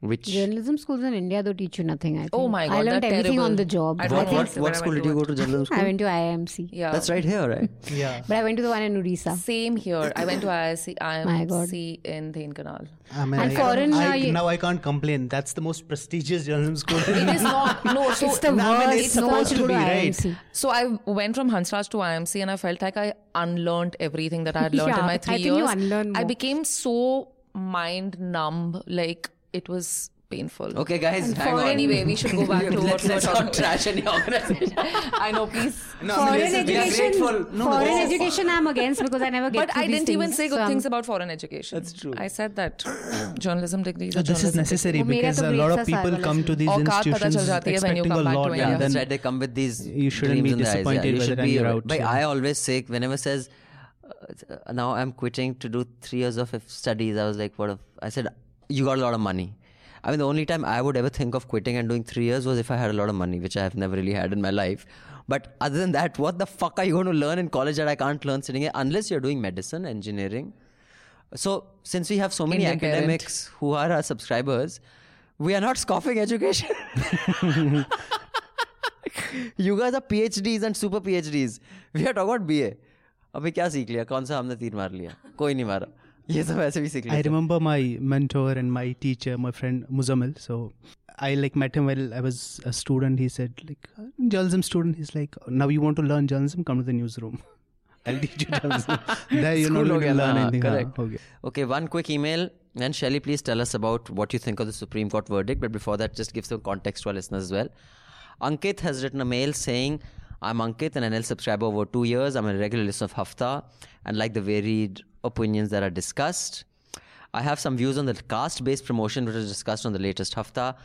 I understand the need for caste-based promotion and have a few reservations, no pun intended, if enforced. Caste-based reservations in general should be complemented with enhanced investment in the education sector, economic development, employment growth. For college admissions, the disparity in cutoff, what he says is basically a general category student even with 96 can't get in and reserved seats with 65 can get in. It's very difficult to tell that child with 97% that you have not gotten, but this person with 65 has gotten. That person will always resent that other guy. So because there's not enough other opportunities. You're right, and few recommendations he has is, Quickly about this, I think I made this point last time also. I mean, when we talk about, like, say, general category students and the others competing, one has 65, one has 95, the mistake we make is we think they're competing in the same category. They're not. So it's like the example I gave was the boxing. right. Some people are competing in the 65 kg category, some in people are 50. competing in the So let's super keep them heavyweight. in those categories. Exactly. Yeah. And that's where it comes from. But I think from very early stage, privilege in our country is not taught as privilege. I think that's the biggest problem. It's taught as a right. Like I'm aware of people who will not even bother to, acknowledge if someone comes and does something for them, like with a thank you or yes. There is that how dare this person, want anything. I just saw this movie on Netflix called Snowpiercer. I think that's what it's called. It's by that Parasite director. Yes. It basically encapsulates something that's too big for us to comprehend, like privilege. When you just make it small and confine it to a train, it's easily understood. But young Nahar has a couple of suggestions. The minimum contribution to NL Sena project is 2,500. Not all subscribers pay this amount. It should be lower, and he thinks our target will be achieved faster. Okay, we shall try People are it. saying this. Maybe we should. Maybe we should try it. But the thing is that if you want to give lower, you can subscribe, right? For like $1,000 in any case. But then we should have that option there. Okay. As a tab or something, Okay. you know. Currently, most of the news and analysts from North India, we should diversify and get from Kolkata and the South. And he says collaboration with the News Minute or Telegraph. We've been talking about it. Yeah, we've been talking about that. And Telegraph and he is- wants to single out Manisha Pandey for a balanced Single article. out. Oh, okay. For good for. Now For she's good happy. Now she's happy. When she had single out, she suddenly looked worried. Balanced, articulate and unbiased views. The biggest strength of News Laundry, in my opinion, is its general reportage. Most reports simplify complex issues and are easy to follow. Lastly, on Anand Vardhan, I find his articles and views very difficult to follow. His language is very complex, and I would, if he could just articulate his views in simple language for us. That's for you, Anand. आपकी बात कई लोगों के ऊपर से निकल जाती है, जैसे कि मेरे. But खैर थोड़ा simplify करने का कष्ट करें मियाँ. I am too old to change. So If you're too old to change, then I'm probably dead. But Shelly, tell us about this Supreme Court verdict and what is your view? So I will be very honest. I didn't know that there was no kind of parity between men and women in the Indian Army. I just assumed कि हाँ सब equality है वहाँ पे. Until this whole government thing came about, why the government was opposed to the idea of having women being given the permanent commission and all of that. So like their argument was that it is occupational hazard and physiological limitations for women in answering the call beyond duty of the army. And also the point that you made right in the beginning of the podcast that men cannot take orders and they're not prepared to. And yeah, so it clearly says how we are still living in that society, and though it feels like everything is hunky-dory, where it is still so patriarchal that women are not able to get the same roles and same kind of level that they can reach as the men go. But yeah, what is more interesting is that this order was sort of like this battle has been going on since 2003, and in 2010, which is like 10 years ago, the government, the High Court had passed the ruling in favor of having the women get the permanent commission. But it's only now, and even then Supreme Court had ordered to uphold it, but only now it has been made possible that it has gone through. So yeah, it's pretty unfortunate that that is the center's sort of position when it comes to how women should be looked at. But yeah, it's a good thing that has happened. We actually had Gul Panag write about it on the Quid, and I had never thought about it, but she wrote about how she would have joined the army, but because she is a daughter of an army man, she very well knew the kind of as in like she It's was... not a career that would take her anywhere, like right? she knew that she would always be at a disadvantage as compared to her male counterparts. So that's not a career that she opted for. So I'm sure there were a lot of other army kids who, like army girls who didn't probably like think of it as a career option because they saw it as a disadvantage. Now, I saw, woman police officer, I forget, what position she was. She was being interviewed at NDTV and she says this is such a ridiculous thing for the government to say or to assume that I have never had a problem in having my men follow my orders as a cop. I mean, I don't know if that's entirely true, but maybe that's her experience. Now, as, commentators or activists, one can definitely express outrage at what the government said. But the point I want to make is that has what the government said untrue? Is it untrue? I don't think it's untrue. They may say that because of this reason, don't have the law. I mean, the law is right. And I was just discussing this, Manisha, when I was in News Track, and those days when I used to go for a shoot, there were beta cameras or U-matic. In fact, there were some betas, but we were still using U-matic. And in some case, the camcorder wasn't like, there was a camera and the camcorder, which means the camera would be separate and the recorder would be separate. There's such big tapes. And it was all, sound recordists, the camera assistants, the guy who'd carry the tripod, the driver. They were typically not from urban public school backgrounds. And I remember I was like 21, they wouldn't have a problem taking an instruction from me, but they would have a problem taking instruction from a 35-year-old reporter who knew 10 times that I did because she was a woman. And that is a fact that women reporters had to confront because it was an entirely male crew. And you know, when you go to shoot, फिर morale ठस हो जाता है. She says, ऐसे frame में करो वैसे. आपको क्या पता frame करना? मैं cameraman हूँ, आप cameraman है. But he would never say that to a man. And it was a constant point of friction. Now, I understand that the government should say this is a problem and we'll fix it. But it's not untrue. I think there will be problems. Men have a problem taking orders from women in our country. And if you're from a rural and uneducated background, the likelihood of you having that attitude is much more. Yeah, it might not be untrue, but then is it right? That's what I'm saying. Yeah. So the diagnosis may be right, but their solution is completely, utterly wrong. I mean that if government is using that as an argument to not let women come forward, then that's a big problem. And they have been able to stop it for a very, very long time. Like you said, this isn't just a problem with the army. It's a problem in newsrooms. It's a problem in corporate India. But I think it's criminal that the central point here was that women weren't allowed permanent commission. Even after 10 years of service, if you're still not given permanent commission, I think it's just crazily unequal. What the Supreme Court now is saying is that you can give them combat roles or command and control roles. And I'm not sure about combat roles, but you can give them command if you position. Not combat, command roles. Also, this is depends one on way the capability, but that's another matter at all. But not being given permanent commission despite working for 10 years, it's ridiculous. But I'm surprised that was true for doctors in the army as well, or were doctors given? Even women doctors were even given? in lawyers and wow. all this. So I think it's vastly, it's really... I mean, this is one way men to, will if just you, have to you have learn, a problem that these kinds of problems exist, one way to do it is to do this, to have these structures in place. Like, I mean, this was one of the arguments back in the day for reservation also. Because these people won't, like the marginalized classes and castes, they won't succeed. Integrate. So have affirmative action, put them there. So take it from there. Yeah. And this is also, I mean, one of the things about the army is also how much power, I mean, these are things that you hear when you're in a camp. The army officer's wife, there's a joke, right? Like the army officer's wife and dogs and kids are as important as the army officer in connection to orderlies, having... So, I don't know. I mean, if you look at it that way, I don't think there are also institutions in the army where a soldier is with the family and has to take orders from the army officer's wife or children.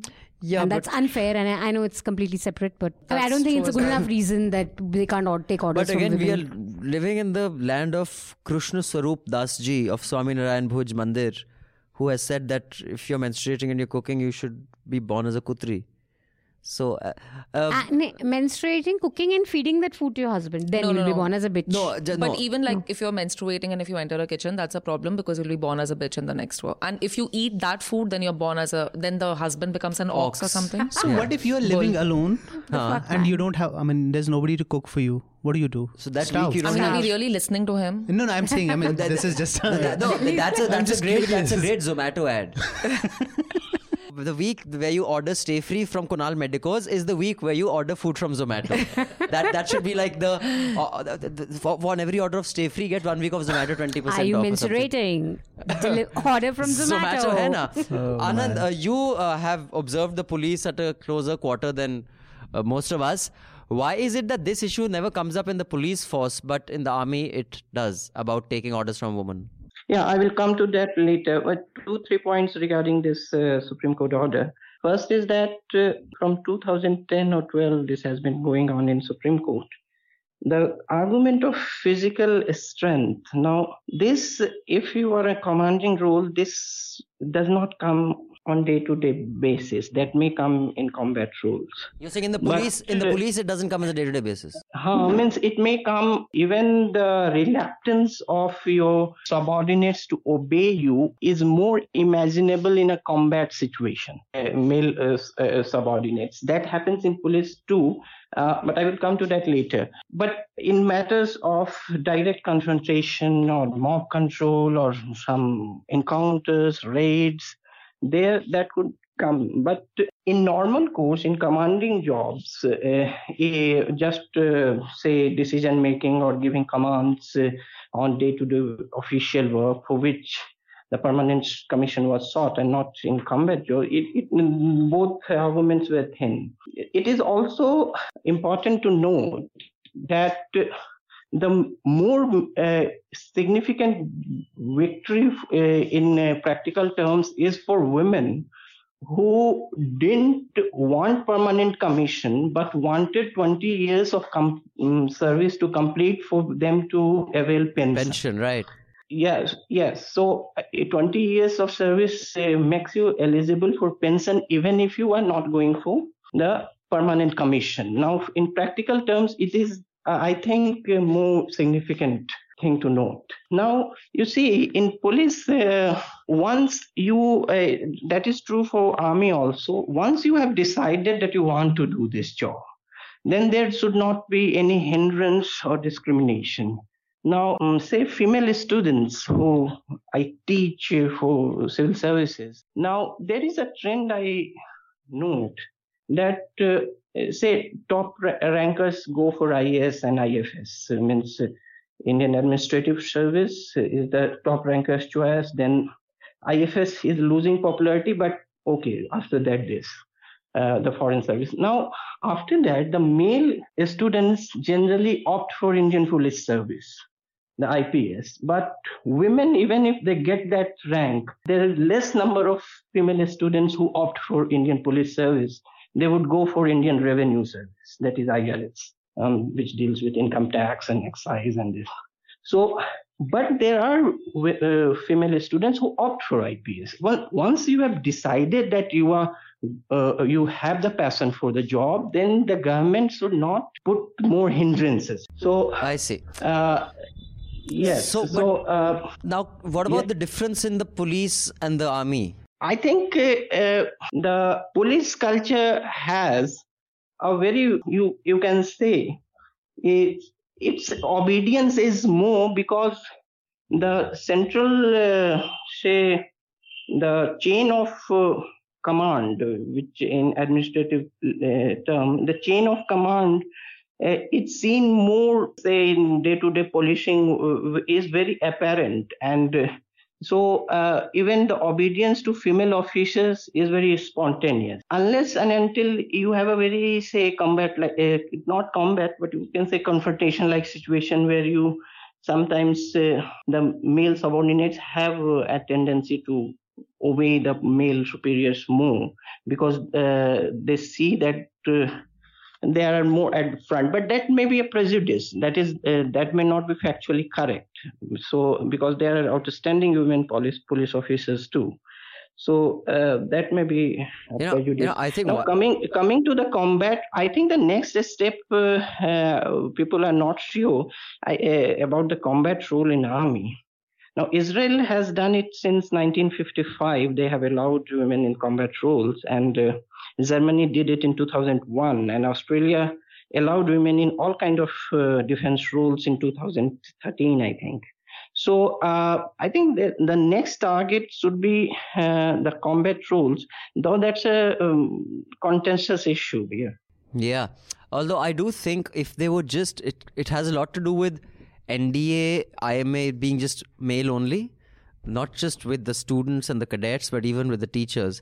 If they just made that co-ed, I think it would solve the problem much faster than anything else. That's what I was thinking also. I think some of the reasons, I mean, they're wrapping it up in very grandiose arguments, but some of the reasons are petty. I mean, okay, if there are more women here, we'll have less kind of a... It'll become difficult to rise up for men and stuff. Yeah, like I just think if they mix it up at a much earlier stage, then it's just then guys are just used to it. Yeah. Also about this physicality argument, I think, I mean, if you're talking about the officer corps, it's like redundant because they don't really do the actual fighting, right? That's true. So now we'll end with this last issue of AAP. Now that AAP has won and Arvind Kejriwal sang his song at the swearing in. हम होंगे कामयाब एक दिन, मन में है विश्वास, पूरा है विश्वास, हम होंगे कामयाब एक दिन. An AAP MLA, Saurabh Bhardwaj for those of you who can't identify caste by name, that's a Brahmin name, has organized a Sundarkand, which is a prayer for Bajrang Bali. And he has more recently said that the Ram Janmabhoomi Trust should also build a Hanuman temple in Ayodhya.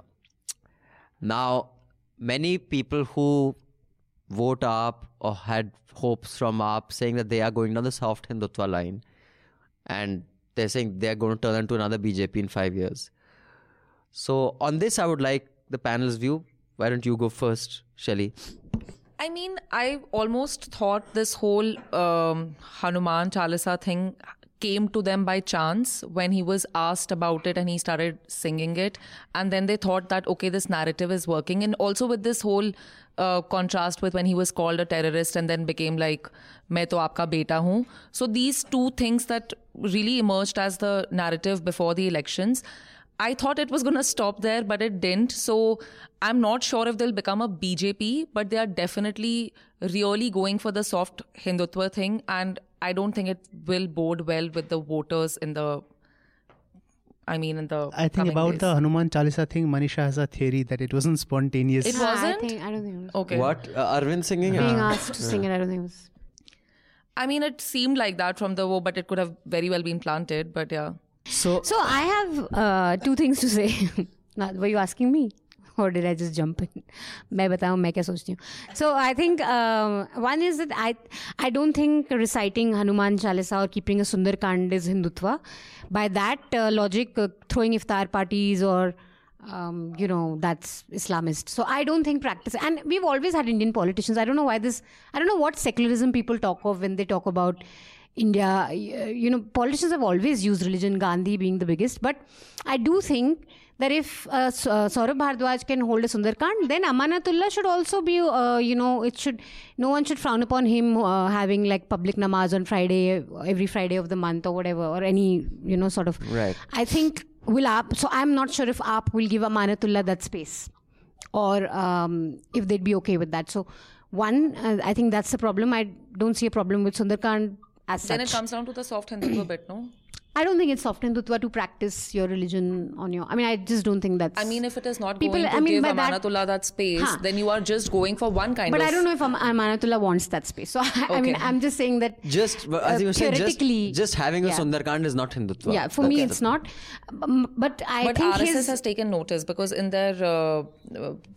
in the organizer, they have written about it and I think they're happy with it. I don't know. That's fine. But I think his stance on Ayodhya is quite problematic because look at the guys who have been selected on the panel. These are guys who were part of the destruction of Babri Masjid, which was a criminal act, according to the Supreme Court. I think a party like AAP should be picking up those issues more than saying, oh, now we want a big Hanuman statue. And I think this could really backfire for them because if you're going down the BJP route, BJP tomorrow will not shy away from saying कि हमें काशी मथुरा में भी अपना मंदिर चाहिए या tomorrow if there's a Hanuman idol unearthed under Qutub Minar, they will not shy away from saying pull down Qutub Minar and build a Hanuman statue. They'll go the whole hog. What will Saurabh say? So I think it's a tricky... I think the Ayodhya position is quite problematic. But the Sundarkand is not. Just having a Sundarkand every month or having a Saraswati Puja or like I think they're in Bengal, Mamta is kind of taking over the whole Kali Puja thing as her weapon against Hindutva in Bengal. I don't think by that's problematic for me. Yeah, I agree with. This part of the world especially is a deeply religious place. That's one of your primary identities. So just because you become a public figure, you suddenly have to be irreligious. That kind of secularism doesn't work in India, and that's not expected. Also, complete separation of church and state. But the larger point is, then you have to see it in context. Why is this particular chap trying to do it in this particular way after the election? Because he's trying to, it's obvious he's trying to use BJP's sort of narrative against them. Whether it will be successful, whether it's the right thing to do or not, that we'll see going up. But the other point Manisha was making about this guy is doing this, Amanatullah Khan might not want to do like something similar. Why not? Why not? That talks about a larger problem in this country because he's self-censoring. Right. Like I was talking about earlier, these people have taken that that Space. field of ideas, that space so much that even when you are doing nothing that's out of the ordinary, you think twice about it, how it's going to reflect. So that's a problem. And then the bigger problem when he's talking about installing a Hanuman statue, and that's fine. I mean, if they want to do that. What they should be talking about is that the people who demolished the Babri Masjid, they are sitting on that board, and they have been given the task of building the temple. And one thing, pertaining to Amanatullah, so before the elections, he did a speech where he basically invoked Allah and said ki Allah ke naam, no, not Allah ke naam, Allah ke naam. vote de de. That would be begging. But that's what Times now spun it as. RSS was like, he's asking for votes in the name of the one true Lord. How can he do this? They were actually quite angry with, I mean, this is the state of the media, that he generally just invoked Allah and saying Allah dikhega jo insaf ke raste pe and all that. Yeah. That talks about a larger problem in this country. Yeah, that was the Delhi election. The attempt was to polarize it like UP. It didn't work here. And I don't think it'll work in most urban centers. Would you like to come in, Anand, on this? This whole... The new... Vote de de. Ram has a Bhakt whose name is Hanuman, but Hanuman has a Bhakt whose name is Saurabh and Arvind. No, I don't agree with some of the points now made, but that would be long. I'm just making my point. As I have repeatedly said, that there is something inauthentic about the imposition of the protocol of non-believers on a country which is teeming with believers. That is a kind of inaccuracy that had crept into Indian public life, and that was bound to get corrected or some kind of catharsis in political terms. And it may sometimes take a back stage, sometimes it may take the front stage, it may have swinging electoral fortunes, but it will stay. Because this inauthentic division between religion being a private affair in India and not something practiced in public realm is not the everyday experience of Indian life. Right. So I do think there is I don't like to use the word pseudo-secularism because it has been twisted into this kind of warp zone. I think there's the expectation of public figures who are in electoral politics to display the kind of atheist irrationality that I may, although I'm not an atheist, but I can display, is a lack of understanding of politics. A. B, strategically, I think what they're trying to do is they're trying to blunt what it worked for them, right? When he did that whole singing the Besura Hanuman Chalisa. When, what's his name? Yogi Adityanath said, Chalo Hanuman Chalisa ga raha hai. He made fun of him. There was an immediate backlash against Yogi by traditional BJP voters saying that, like, what the fuck? Like, if someone, you don't own it, yeah.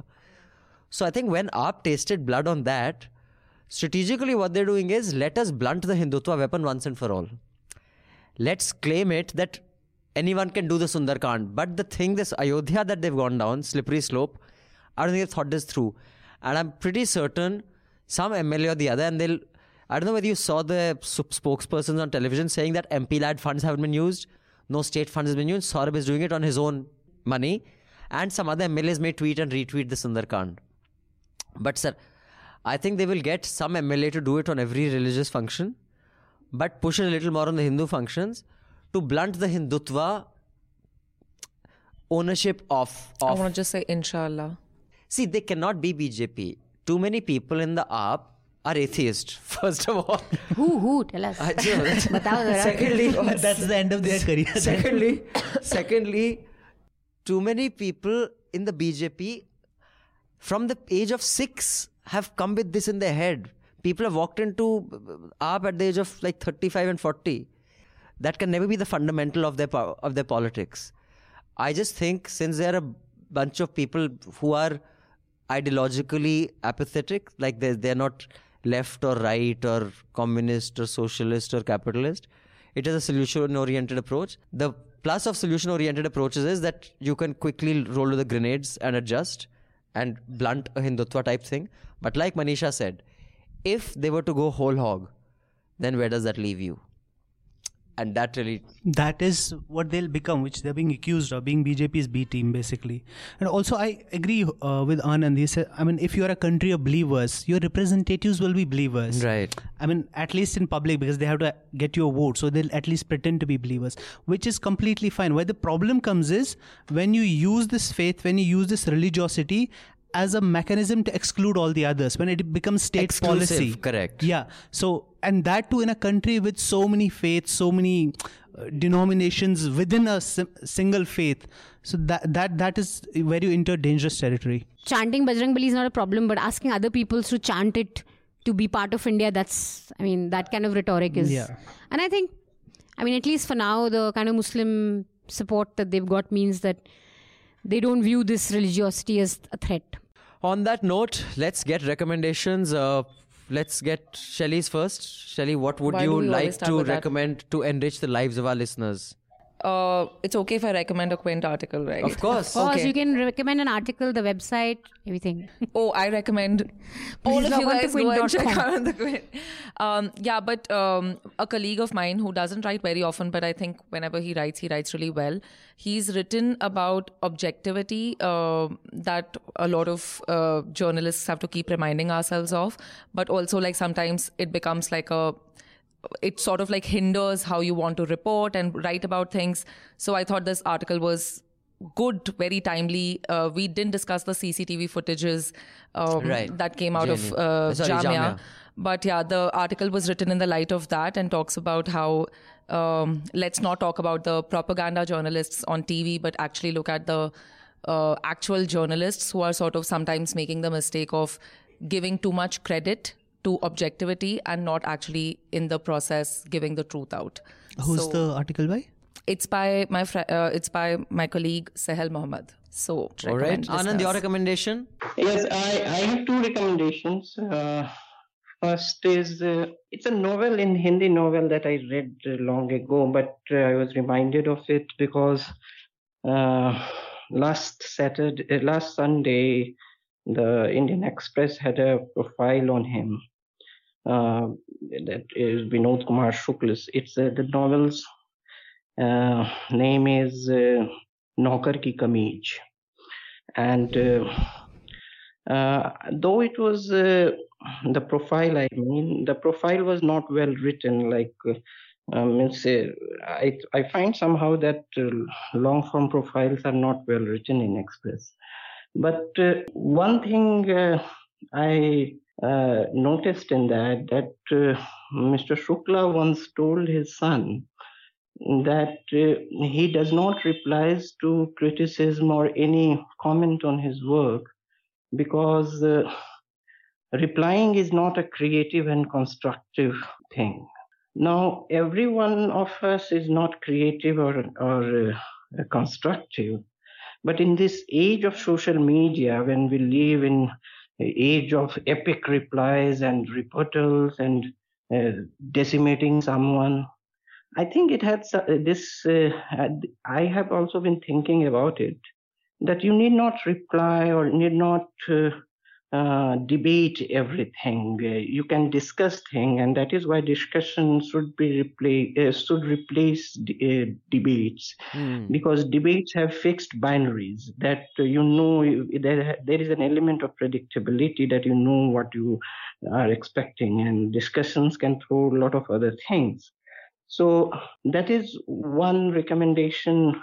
For sake of factual clarity, for conceptual clarity, you can reply to things. But just to validate your point, replying to everything is not the way to go about in contemporary discourse. The second recommendation is a book that came last December. That is Galileo's Error by Philip Roth. And I am recommending it because I am constantly nowadays occupied with the idea of mortality. That is, means all of us, in a way, all of us are going to die. And greatest concern that is unspoken about is somehow untraceable for humans is the mortality. And it talks about how to define consciousness. Now, if consciousness is just a very complex electrochemical function of the body, then it will die with the body and you are gone. But then there are other things like whether there is a mind body duality, or there is a kind of you say Sikhism, that is all even non-living things have a consciousness, a rudimentary kind of. Now it's not a spiritual, that is another plane, another zone of inquiry, but from philosophy, which generally relies on logic, and logic may have its flaws because science relies on evidence and experimentation. So it inquires about the different ideas of consciousness and what is the most frightful thing about death is that the body stops, you are gone. You're Descartes that I think, therefore I am. The idea is gone and you are gone. So it's an interesting book. Thank you for such uplifting recommendations. All our listeners who are ending their week on a weekend, now we have just been told you're all going to die. So like, fuck it. So because please, I hope you can uplift with your recommendations, Mehraj. No, because Anand actually reminded me, he was talking about death and stuff. So there's this another idea which ties into death, is the idea of memory. What does memory mean? How does it shape you? So there's this amazing book by The Sense of an Ending. It's by Julian Barnes. He won the Booker Prize for it. Yeah, it's fiction. It's a novel. He won this thing for it, Booker for it. Amazing book. This slim book, but worth reading. It gives you an idea of what memory is and how we remember things. They made a film of it also with Eternal Sunshine. Bill Nighy. No, with the same name. Bill Nighy is called, right? How do you pronounce him? That lanky English actor. Bill, I don't know. I'm the worst person with names. Okay, anyway. Okay. But it's nowhere as good as the book. Anyway. So the other recommendation that I was going to make, which I've already made a bunch of times since like yesterday, is our own report. Pratik Goyal has done a report from Madhya Pradesh. It ties into what we were talking about, how the people are being evicted in Gujarat. Right. Because more and more this is becoming a country which is not for the common man, which is not for the person who doesn't have privilege of power, economic, social, political. Right. So this story is about a village of, it's called the Village of Widows. So the story is about, I won't give the whole thing away, but you have to read it. But the story is that in Madhav National Park in Madhya Pradesh, there was an Adivasi village which had been living there for generations, 100 years at least. And in 2000, the state government threw them out. They said, because whatever, we want to make this safe for wild animals and stuff, so you go somewhere else. They didn't have any other choice. They had to go because they came with the police and the guards. Right. They moved them to another place, gave it the original village was called Balarpur. This they call Naya Balarpur. They promised them, we'll give you all the facilities you need, sanitation, water, everything. We'll give you jobs, we'll give you land. They started giving them land. There are about 100 families. They gave land to 60 of them. And the rest, then they decided that it was forest land, usual bureaucratic bungling, and they said, we can't give you the land to the rest of the people. Even the other families, the 60 families that got the land, it is barren land. There's no irrigation, nothing. They can't cultivate anything on it. And because they didn't have any job. So every single person Pratik spoke to, and we have quoted, it was a long story, so we had to cut out some of the voices, but it's still a long one. Every single person, they said, we were happy there. We were content. We didn't have much, but we had everything we needed. Now they brought us here. We don't have anything. They didn't give them the compensation. They didn't give them the land. They didn't even build proper sanitation facilities. And because they didn't have any jobs, so the men were forced to work in the stone quarries of that place. Right. And because obviously, you know how the condition of miners in this country is, at least 30 people have died from silicosis and tuberculosis, the men. And they have left behind families. It's called a village of widows because of that. So the men have died pretty much wiped out an entire... So this is what happens if you're now imagine, talk about Gujarat. Right. 80 crore they're spending, or 1.5, whatever, lots of money. Imagine how many homes you can build for those people you're evicting. Yeah. No, in fact, there was the same thing happened during lignite mining in the early 2000s in Gujarat.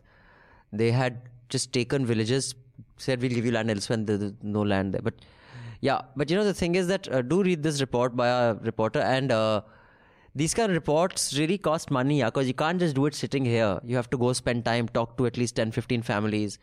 And right now, there's an NL Sena project where Pratik only will be going, and he'll be spending about 12 to 15 days and I spoke about this earlier, this Chhattisgarh's Adivasi prisoners, to see how they are treated in this whole cleanup of Maoism. And like I said, it takes 2 to 3 weeks to just travel there, then another week, 10 days to write the story. So and unless you guys contribute, we and can't not do just that, reports. it's very rarely you'll find stories like this in the what we call the In mainstream media and legacy media. You won't, because right? there are no Otherwise they get TRPs with lost. this, there is no ads with this, so yeah. Manisha? My recommendation is a piece in Spectator which argues that mediocrity is the biggest problem with today's writing, not so much self-censorship. It's a good piece. I agree wholeheartedly. Being a bore is a bigger sin than... Because I've been doing... because you've been editing a lot of work. I mean, some of the big names you see in India, whose pieces you see, if you see their original copies, I mean, you'll run. It's bad. So I have another email before I tell you my recommendation. This is from Amitabh Trehan. Congratulations on your anniversary and for the great work you do. Please do a subscribers meet in UK. Cool. Okay, well, I don't know. I'm trying How to... come? When someone invited me to speak there at a conference, but they said, you buy your own ticket and come. So I'm like, dude, so anyway, if they can get some sponsors to buy my ticket, then I may do a subscriber meet then, also may travel to Ireland because someone from Ireland has also written. But let's see. Because, I don't want to spend, news laundry money to go for a conference. Trump, being the clever negotiator he is, wants India to be labelled as a developed country for economic discussions so the protection can be weakened. Very clever. Should India be happy to accept itself as developed or not? Having lived in 6 countries, India, US, Canada, Israel, North Ireland and England, thanks to excellent education that I received at IIT Delhi, my feelings about what really makes a country developed is the empowerment of its individual citizens and the answerability of those in power, which also implies the independence of the police and law enforcement. In Israel, the police is prosecuting its own prime minister for corruption. In the UK, an MP had to resign for being caught travelling first class in the train while having an ordinary ticket. The government's chief whip had to resign and was investigated for a year for calling a security personnel a pleb when the whip was stopped on his way out of Parliament. Yes, many come to Parliament on cycles. This scandal became known as Plebgate because it was later discovered the policemen were lying. Also, there's strong safety net in these countries for those left behind. Social security, freebies. The capitalist US is more socialist than India. In the US, this change of perception came after the Great Depression, when they realized that for society and economy to function well, those left behind need to be cared for. About the coverage of Delhi elections, it was often said by many media outlets that BJP was stressing national issues and AAP local ones. I think this was misleading and playing into BJP's narrative. BJP's campaign was only based on religion and divisiveness. If it was based on national issues, they would have tried to convince voters that CA and NRC were good and enumerate the steps that they were proposing to boost the national economy that will benefit Delhi. True, good point. Yeah. And also, I think we have been discussing Delhi election for a couple of weeks now, but we haven't really talked about the freebies. Everybody talks about freebies. Yeah. I mean, I don't understand people. This word is so disingenuous. Yeah. It's not free. When you're talking about services being free, they're not free. They're free at the point of use. That means they're being paid for. Also, your I mean, if you taxes talk about and other freebies, things. Let's talk about. I think we have to then start discussing externalities. When I'm driving my SUV, who bears the health cost for those who are hailing those fumes? Yeah, I think in India, the concept of what is a freebie, what is an externality, who pays the cost, public health, it's too warped. And forget at a news level, even at a policy level, the people sitting in parliament don't fucking understand half these concepts. Yeah, again, these conversations are driven by privilege. I mean, in a country where, an editor who went to jail for extortion is complaining about freebies. Come on, man. Yeah. So my recommendation is a piece in the New York Times. It's called The Great Google Revolt. And the blurb is, some of its employees tried to stop their company from doing work they saw as unethical. It blew up in their faces. It doesn't really have a happy ending. But do check it out. It's fascinating. And it makes you kind of realize the kind of power big tech companies have right now. It's as much as a nation state. This is one of the biggest talking points in the US elections right now. And the thing is that the impunity they do it with, knowing that there can be no consequences. You'd think that if they're going to do something that would make them look bad, they'd wait for the whole hoo-ha to die down. They don't. And another point is that these people, they try to be like, they all bluster. If you do this, if you make this policy, we'll do this, we'll go away, investment will dry up. It's all bluster. I mean, 2 examples recently. So Amazon was supposed to build a some giant headquarters in New York, and they said we'll build it only if you give us $3 billion in subsidies. Everyone was bidding for Amazon to come there. Yes, exactly. And then AOC and other people, they said no, not happening. So this went off. This was off the table. No subsidies. They still came because they needed that. And recently, Apple is saying they'll these third-party apps, they'll allow them to be made default and all that, because there's this huge movement about antitrust. Enforcing antitrust. Just the talk of this is like scaring them so much, they're already doing these changes. On that note, we shall leave you with a song, because religiosity is in the air. Let's leave you with a religious song. And do tell us if we too are towing soft religiosity. We can play, have you heard Rajan Sajan Mishra? I must have. Oh, you don't. We can play their... Better still, let's sing it. Their Sankat Mochan song. We can't sound worse than Kejriwal. We can't sound worse than that. No, it's beautiful. They're actually very... It's beautifully bhajan. Why a Hindu prayer? Why can't we play something else? Because we were talking about Hanuman and all that. Okay. And so Rajan Sajan Mishra's maybe rendition of Sankat Mochan is really beautiful, actually. I used to listen to it as a kid because my father used to play it. Sing it? No, I can't. They're really... This and that... who's the other lady? There's another lady. Carnatic musician, you should know. She's Tamilian. With a really what a completely North Indian media thing to say. She's Tamilian, so I should know. Miss Subbalakshmi. Yes. Suprabhadam. Nahi, Bharja Govindam. Okay, but Jana Suprabhadam, one part of my family doesn't want MS Subbalakshmi to play at home. Why? Because they're Punjabi. My mother, no. But the Tam side only, because they said this should have been the soundtrack when Phulan Devi was being raped, because it underlines Brahmin privilege. I didn't understand, because I heard this debate when I was very young. Well, not very young. When was it released? Bandit Queen? 90. When I was in college. 93? Probably when I was in school or college or whatever. So but when I was young, Jana Suprabhadam used to play at home all the time. On that note, do remember to subscribe to News Laundry. Pay to keep news free, because when the public pays, the public is served. When advertisers pay, advertisers are served. Write in to us with your comments and critique on contact@newslaundry.com. I repeat, contact@newslaundry.com. I learn a lot from your emails. I learn a lot from your critique. And I would really appreciate a lot more of that coming. If you have any abuse to leave, we have 3 wonderful people here who are on Twitter. You can just leave the abuse on their Twitter timeline. Until next time, thank you for coming, Shelly. Thank you. Pleasure. Thank you for having me. Thank you. Thanks, Anand. Take care. Have fun. Enjoy weekend, guys. Bye. Bye. इतनी शक्ति हमें देना दाता, मन का विश्वास कमजोर होना, हम चले नेक रास्ते पे हमसे भूल कर भी कोई भूल होना, इतनी शक्ति हमें देना दाता, मन का विश्वास कमजोर होना. All the News Laundry podcasts are available on Stitcher, iTunes, and any other podcast platform. Please subscribe to News Laundry. Help us keep news independent. To catch all our podcasts on news, pop culture, current affairs, and sport, visit newslaundry.com. Follow us on Facebook, Twitter, and Instagram, and subscribe to our YouTube channel.